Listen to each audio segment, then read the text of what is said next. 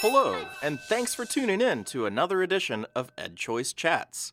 I'm your host, EdChoice Director of State Research and Policy Analysis, Drew Catt.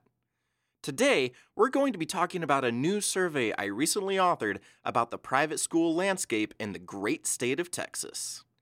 It's part of our new EdChoice Briefs series, an effort to quickly get more of our original research into the hands of those who can best use it to help develop new educational choice policies and programs.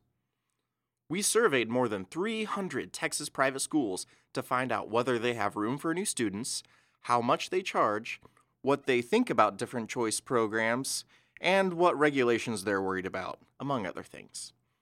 The Lone Star State is one to watch this year because lawmakers and leaders there have indicated a desire to pursue an Education Savings Account program, or ESA. ESAs empower families to customize schooling options for their students. They operate like debit cards that can be used to pay for private school tuition and fees, online learning programs, tutoring, and educational therapies. Students also can carry over unused funding to pay for community college or higher education expenses.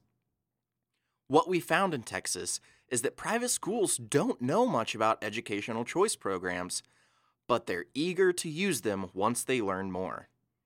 This has been a consistent finding in all of the states where we've done surveys like this one.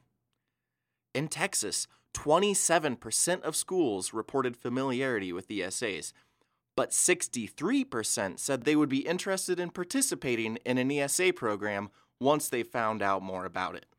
That's a heartening finding because we believe ESAs are the future of educational choice. They put truly flexible purchasing power directly into the hands of parents. In addition to probing knowledge of other types of school choice, we asked Texas private schools about their capacity to accept new students. The results show at least 31,000 open seats available in Texas, with a projected estimate closer to 127,000 seats. That's great news for lawmakers as they look at bringing an ESA program online.